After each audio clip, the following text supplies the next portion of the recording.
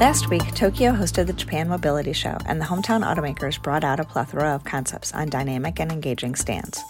In general, Japanese automakers have been a bit slower to jump into the EV fray, but there is still plenty of room to make a splash, and being first isn't everything. Along with sedans, utility vehicles, and a mid-size EV pickup from Toyota, electrified sports cars had a notable role. Toyota's aggressive FT-SE explores a supersized EV with input from Gazoo Racing.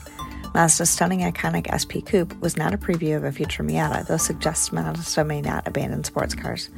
Nissan's Hyperforce EV was developed with the makers of the Gran Turismo video game, with design cues paying homage to Nissan's racing history. More practical and yet still highly emotional was the Infiniti Vision QE stylized sedan.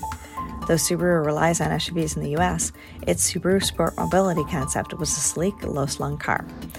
I'm Stephanie Brinley, and this has been an Automotive Minute with S&P Global Mobility, formerly IHS Markit.